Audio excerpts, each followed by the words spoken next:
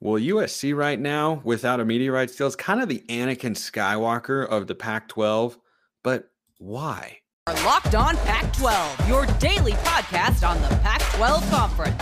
It's the Locked On Podcast Network, your team every day.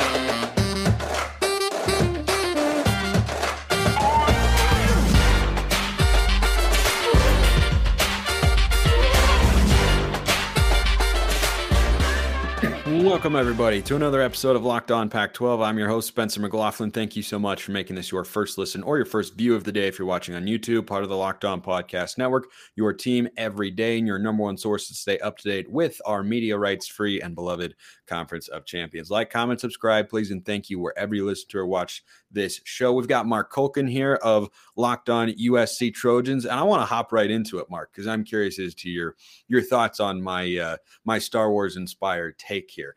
Anakin Skywalker in the Star Wars trilogy, for those of you who did not know, he becomes Darth Vader. Spoiler alert, he becomes Darth Vader after being the chosen one. And Obi-Wan says to him after defeating him on in battle at Mustafar, a volcanic planet, and he's watching his friend burn. He says, "You were the chosen one. It was said you would destroy the Sith, not join them, bring balance to the Force, not leave it in darkness." So, Mark, I just want to ask you, USC, when they hired Lincoln Riley, West Coast football was back. You had the biggest brand out here. You had Los Angeles. It was going to be humming, and then they decided to go to the Big Ten. Why do you think fundamentally, as someone who's been around USC for a long time, they ultimately decided that the Big Ten was the best place for them? There needed to be a shift in the universe, a shift in the balance. USC had been the leader of the West Coast football for a long time, and it reached its ceiling. And in today's era, in today's world of college football, it's run by money. And if you don't have a lot of it, it's going to be hard to compete. So for whatever reason, even with the clout and the cachet that USC carried, it still wasn't able to compete with the rest of the universe in college football. So they said, you know what, we're going to join the dark side and we're going to follow the money. And eventually everything will balance itself out. We're going through a change right now, and programs that are going to be not joining USC's force in the big conference, eventually things will settle down and they'll find their way. But for right now, it's turbulent. But USC had to do what they had to do.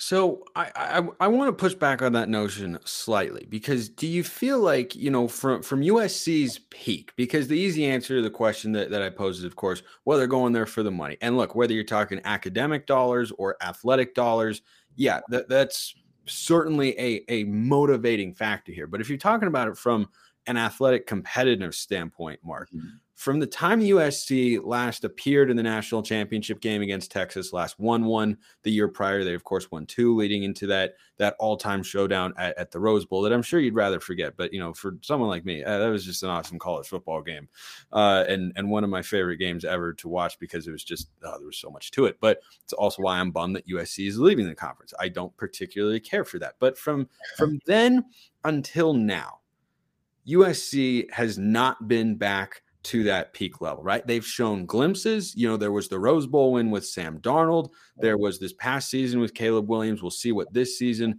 ultimately entails. But I don't feel like what has kept USC from dominating college football the way they once did has ever been money, has it? Well, in the past, it wasn't, because everything was always done under the table. I mean, allegedly, USC was paying Reggie Bush, to get in trouble. But we both know that wasn't the case. Today, you have to, compete with paying players making money above the table legally. So again, it's just a different dynamic. As far as the competitiveness, from the athletic standpoint, again, it's a domino effect. USC knows that, okay, now they're joining the big conference, more eyeballs, players, recruits want to play they want to play against the best. I know for a fact when USC is recruiting in Southern California, there are certain programs that will steer players not just away from USC, but away from Pac-12 teams in general and say, hey, no, you need to go play in the SEC. You need to go play in the Big or in the Big 12 conference where it's more competitive. So, there's that dynamic as well. And that's just, I think when you have that onion and you start peeling back the layers, there's just a lot to it. And obviously money is going to be the first few layers you keep unraveling, but there's a lot attached to that. Yeah. So do you feel at all though that they from an athletic standpoint, it's not totally weighing the comparison of being a fish in a bigger pond versus a big fish in a small pond? Because especially now with the 12-team college football playoff expansion coming, do you see USC having a tougher time getting to that national championship level in the Big Ten? No. And I've talked about this before. When you're into the 12-team playoff era, you're going to have teams in there that are going to have 2 and possibly 3 losses. You'll have 3 lost teams in there. It's part of the reason I lament the 12-team playoff so much. I understand where you're coming from, but nevertheless, if those 3 losses on your resume are Ohio State, LSU, and Notre Dame, but you've beaten Michigan and pick 4 more top 10 teams, that's going to be the shift now. You're talking about a stronger strength of schedule, and that's what it was really supposed to be looked on. It's not. You shouldn't be looking at, well, they have 3 losses. It's okay to lose, but it's not okay to lose to Appy State at home. No offense to Appalachian State, but if you're Texas A&M or Michigan, you're not supposed to lose to Appalachian State at home. Right. It's okay. It's acceptable to lose at home to a Notre Dame, to an Ohio State, to an Alabama. Yeah, no, I see it. And I don't think that, looking at teams and just assessing them based on their record has ever been a great way to look at college football. I think it's the way a lot of people have done it. Well, here, let me just use this as an example. Go back to 2008, and I know we're comparing eras, but USC had 1 loss on their record. They had arguably the greatest defense college football had ever seen, and they lost 1 game that year on the road in overtime in the Pac-12. They ended up watching the national championship game from their couch. Well, okay, so I see the point you're making. And by the way, I'm in favor of the 14 playoff for that very reason, right? 14 playoff, you wouldn't have Georgia win it the first time because that loss to Alabama would have been superseded in the SEC championship game. It could have knocked them out. But my issue with the 12-team play, I think 12 is just too many. I don't think you should have gone beyond 8. Look, let's just cut right to the chase. Programs like Oregon are going to benefit from this. So I would probably dial back your violin playing. Well, okay, that's an interesting conversation that I want to get into. But I also want to tell everybody about Built Bars because, as Mark knows, they are a delicious snack. And if you want a delicious snack without all the sugar and calories, then you need the best tasting protein bar ever, those being Built. You've got to try them. They're healthy. They taste amazing. They taste like candy bar because they're covered in 100% real chocolate. They've got a bunch of amazing flavors: churro, peanut butter brownie, cookies and cream. I'm a mint brownie guy myself personally. You can get yours at your local Walmart or Sam's Club, while you can get your specialty flavors at Built.com. Go get your next box. You can get to Sam's Club, run in, grab a 13-bar box with hit flavors: brownie batter puff and churro puff. You can thank me later. They've got a chewy marshmallow on the inside, still covered in 100% real chocolate, loaded with protein, low in calories and sugar. Okay, just real quick on the college football playoff front. Why do you think a program like Oregon or Washington, and we're going to talk about a couple other Pac-12 programs here in a second, the media rights space, why do you think they are poised to benefit from a 12-team playoff? Because if you know that you're going to have, you have to fill in slots, 7 through through 12. And the Pac-12 is still going to be considered a Power 5 conference. If Oregon has one loss or two Just losses, for those of you listening on podcast, Mark put up air quotes around Power 5. I'm just playing the role of Anakin here. And playing it well. So look, as long as their schedule is fine, they're not plugging in an Eastern Washington to go with, a Portland State with one major out-of-conference game. It's okay to lose. Like I said, it's okay to lose a couple of games a season.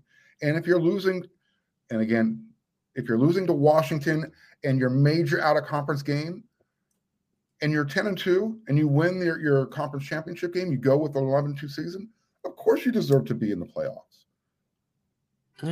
But see, that's what's always made college football unique and special, that it's been so selective. But it's changing. Yeah, I don't like that. Well,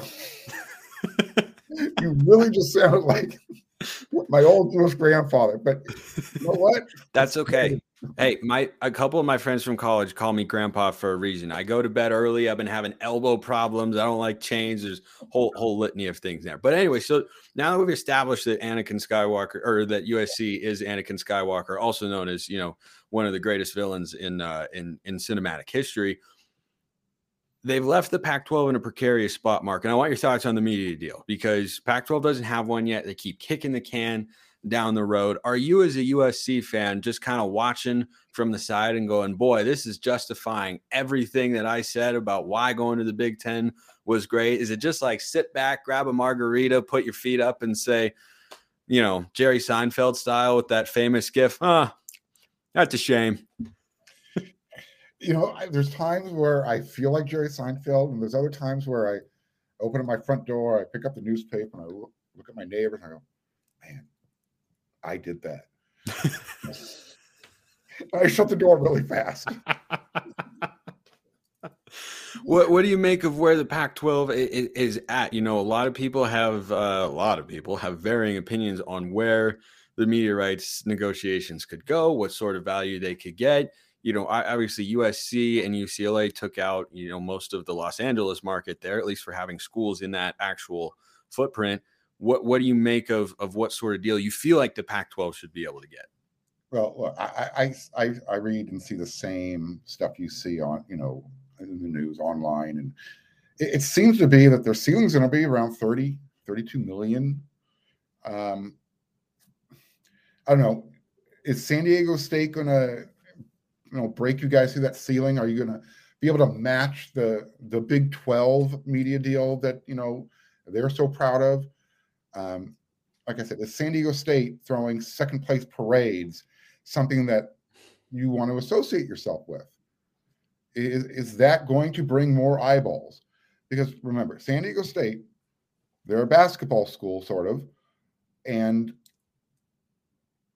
people really don't tune into your conference for basketball. They do, but you better have a really strong football program associated with it. Right. I don't know if the Pac-12, again, that's the problem, and why USC, and they took UCLA along with them. You get the TV market, you get the eyeballs, but you're taking the Pac-12's football brand. Everybody's talking about brand. When you talk about West Coast football, the first thing you think about, Cardinal and Gold. Probably, yeah. And then I think, from a television standpoint, Oregon is also in there as the number 2, and it's huge that they're on board, at least at this point in time. At least that's kind of how it seems. But a question came in from one of you, and as a reminder, you can always get in the mailbag, YouTube comments, Twitter, @Smalls_55 or @LO_Pac12. Victor Kaiser raised an interesting point. He said, where do Cal and Stanford stand on all of this? I haven't heard anything about them. And this is why one of the reasons I wanted to bring you on, Mark, because you know USC or rather, Cal and Stanford probably even better than I do, even though I've, been following them as a sports fan my entire life. We'll just say you've been around a few more years than I have, not implying anything there, of course, but Stanford and Cal, all of these, yes, stroke the long, majestic beard, Gandalf, you can do it. So what do you make of kind of where Stanford and Cal do fit into all this sort of stuff? It's interesting. Cal is actually USC's oldest rival. They've played them more than any other program in the conference. USC, Stanford, they're the two private universities. That was always their connection. Cal just they don't even get support from their own alumni and fan base. Not recently. They used to. And that's the problem, though. They didn't fill in when the used to people were around and giving financial donations. When those people moved on, they didn't have anybody filling in the gap. And now it's just this apathy that surrounds the entire sports program. And Stanford is always going to be, Stanford is, hey, if we're great at, the Olympic sports and we are competitive in the revenue sports, we're Stanford. That's great. Yeah. We got everything else to fall back on. So USC, I don't think they really care. When you talk to the elitists, the academics, they're always going to say, hey, we're all about research and all this kind of stuff. You got endowments. We've passed that era. And I wish there was a way to kind of bring it along, but well, I don't think they've gotten out of, are you talking about presidents have bypassed the research and endowment era? Because I think that was a factor. Look at the balance of power that's going to be remaining in the Pac-10 and the schools they're considering. There was a time where you had to be considered one of those top research schools. And when they started bringing the Colorado and Utah and the Arizona schools before them, it's been shipped. It's already been shipped away a little bit. And now it's at the point where, what makes us money? And that's what college and universities are all about, even at the academic level.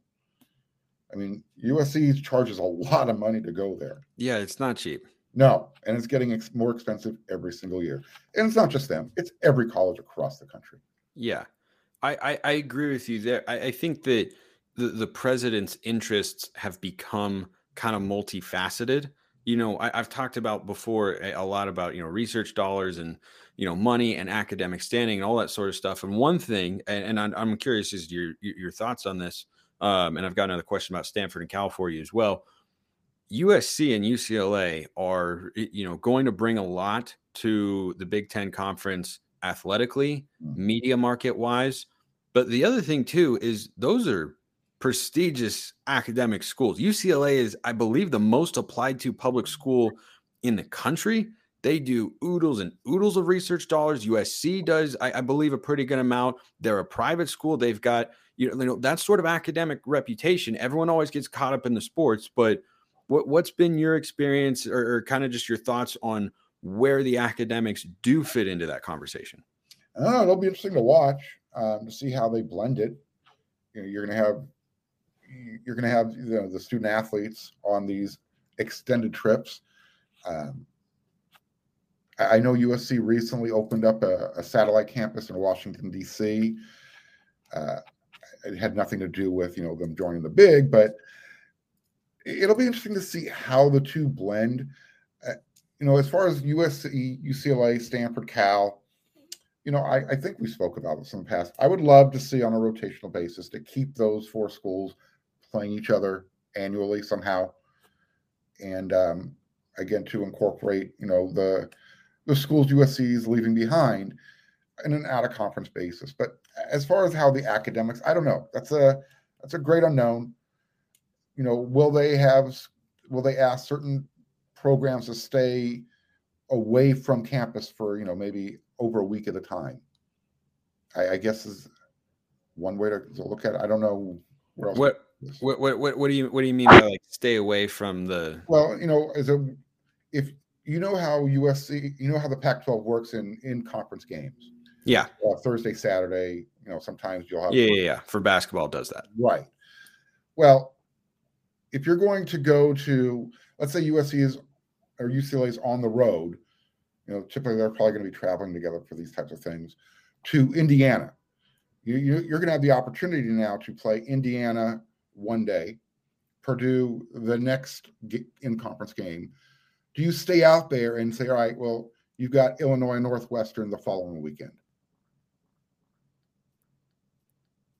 and then zip back home? Oh, on the travel front. Okay, I see what you're saying. I was trying to connect the dots there. Yeah. No, I think it's an interesting logistical question. One, I'm glad I don't have to try and figure out because it sounds complex. I mean, there's so many sports with these schools. When you threw the academics, I was like, I don't know where you're going with it.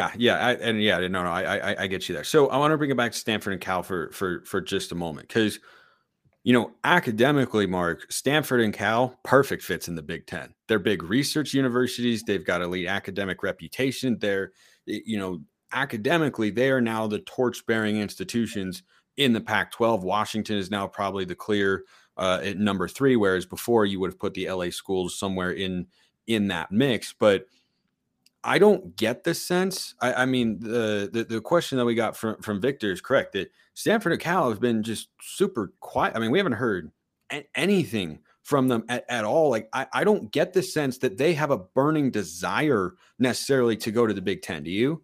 Well, that just goes back to my opening comment about this on this topic.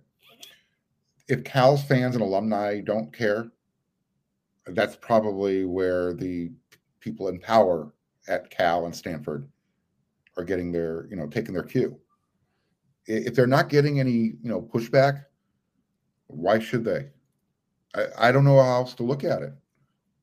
Yeah, and I don't feel like they. Well, but I just wonder because we've talked about the Bay Area schools. If they ever wanted to take athletics super duper seriously, be all in, they could become really vital members of the pack going forward. But that would be several years and several different coaching hires away. Though Mark Madsen at Cal is making some noise on the basketball front in a good way. That's a topic for another day. But Fardaws, Amac, Jalen Cone. Those schools are swapping coaches left and right. Yeah, I know. Troy Taylor's the Cal grad. He's the Stanford football coach. Mark Madsen, the Stanford grad. He's the Cal basketball coach. I don't think I've ever seen anything like that. Like, could you imagine having a UCLA grad as USC's head coach and a USC grad as the UCLA basketball coach? Yeah, Mark's not feeling that sort of stuff. But I just wonder, with where Stanford and Cal sit in the academic community, if they look at the Big Ten and say, oh, that's super alluring. Yeah, we would love to go because, other schools, Oregon and Washington, for instance, I think Washington would have closer to a 60-40 athletic academic desire to be in the Big Ten. But for Oregon, it would be like 90-10, right? Like I said, I don't think it's a huge factor right now. This is really, it's a business, and the universities know that they're going to get their donations on the academic side from the academics. If you want to generate more money for your university, athletics is a great way to do it. And if people are willing to pay for it from the TV networks, take their money. It can be. It can also serve kind of as de facto marketing for your school. You hear those stats all the time, like when look at enrollment numbers at Alabama since Nick Saban took over. Mm-hmm. He's worth even more than he gets in his contract because their out-of-state enrollment skyrockets. That's worth more money, all that sort of stuff. So let's bring this back to football for just a moment, just for fun. But USC made what I thought was a curious hire of sorts. Their one-time but also non-time offensive coordinator, Cliff Kingsbury, is now going to be their quarterbacks coach on staff there. What did you make of that hire? Because I looked at it and just went, I felt like that relationship was, fissured. That'd be like the Colts hiring Josh McDaniels as their offensive coordinator. It's like he turned you down, he led you along and made you think he was going to be there for you, and then he bailed. Why do you think USC did this? Believe it or not, this is something Lincoln, he actually talked about this just the other day. This is something that's been in the works for over a month, I guess. Their paths crossed, and, Lincoln kind of floated the idea out there. And, you talked about Nick Saban just a moment ago. I think this is Lincoln Riley dipping his toe in that I'm going to be Nick Saban, help a coach reclamation project type of thing, where Nick brings in somebody who maybe didn't have a good time at his previous job, helps them rebuild it, and sends them on their way to fall forward. Lane Kiffin, Steve Sarkisian. Seriously, though, when you can bring in somebody like a Cliff Kingsbury who can maybe take some of the food off of Lincoln's plate so he can focus on other areas of the team, and Cliff knows how to work with quarterbacks and put together an offensive game plan, it's a positive. I mean, it's going to allow Lincoln to now literally focus on other details of the team. Remember, USC, they were pretty close to making the playoffs last year. Cliff Kingsbury isn't a defensive guy. He's not a special teams guy, but he's the big name that, Lincoln brought in, overshadowing the fact that he brought in a defensive analyst just a couple of weeks ago, Greg Brown, who's got oodles of experience at every level of football, including the NFL. So he's starting to, fill in those holes, so to speak, in the wall. He's got the spackle out, toothpaste, whatever. He's filling those little holes. And now he's, is he putting lipstick on a pig? We'll find out. But he's making the right moves. Yeah. Last thing for today, do you feel like this dramatically changes USC's outlook in 2023 in a major way? Because it does feel like a short-term kind of move, right? Like you brought up Saban bringing in the coaches who didn't work elsewhere. They were never there for a very long time. Bill O'Brien, Lane Kiffin, Steve Sarkisian, just keep going down the list there. This is 2 years maximum Cliff Kingsbury at USC. Yeah, that's why I said maximum. Mark is flashing the one here for those of you listening on podcasts. Like, that's probably what it feels like. Is it just kind of a let's just see what happens? There's no downside here. Yeah, there really isn't any downside. And if you're looking to the future, even if he's only here for a year, 2 years max, it's not just Caleb Williams and USC this season who benefits. Miller Moss gets to work with him for at least a year. Nelson gets to work with him for at least a year. That's just more knowledge imparted. So there really isn't any negatives here. Maybe there's one out there pointed out to me. USC is probably not paying a whole lot of money for him. Pretty sure Arizona's picking up the biggest, big part of the tab. Yeah, well, I don't think Cliff needs money right now. Exactly. I mean, you get bought out in the NFL. I mean, that's a lucrative business right there. Coaching, being bought out as a coach. I too would love to get fired from a Power 5 college football head coaching position one day. Not actually, because it's probably not very fun to get that sort of feeling. But on the plus side, you are A-okay financially. Yeah, it was a nice parachute. Soft. Yeah, it most definitely is. Mark Culkin's the host of Locked On USC, Monday through Friday on YouTube and wherever you get your podcasts. Good to talk to you, Mark. Yeah, Spencer, anytime, my man. Appreciate everyone listening. I will see you next time. And until then, have a wonderful rest of your day.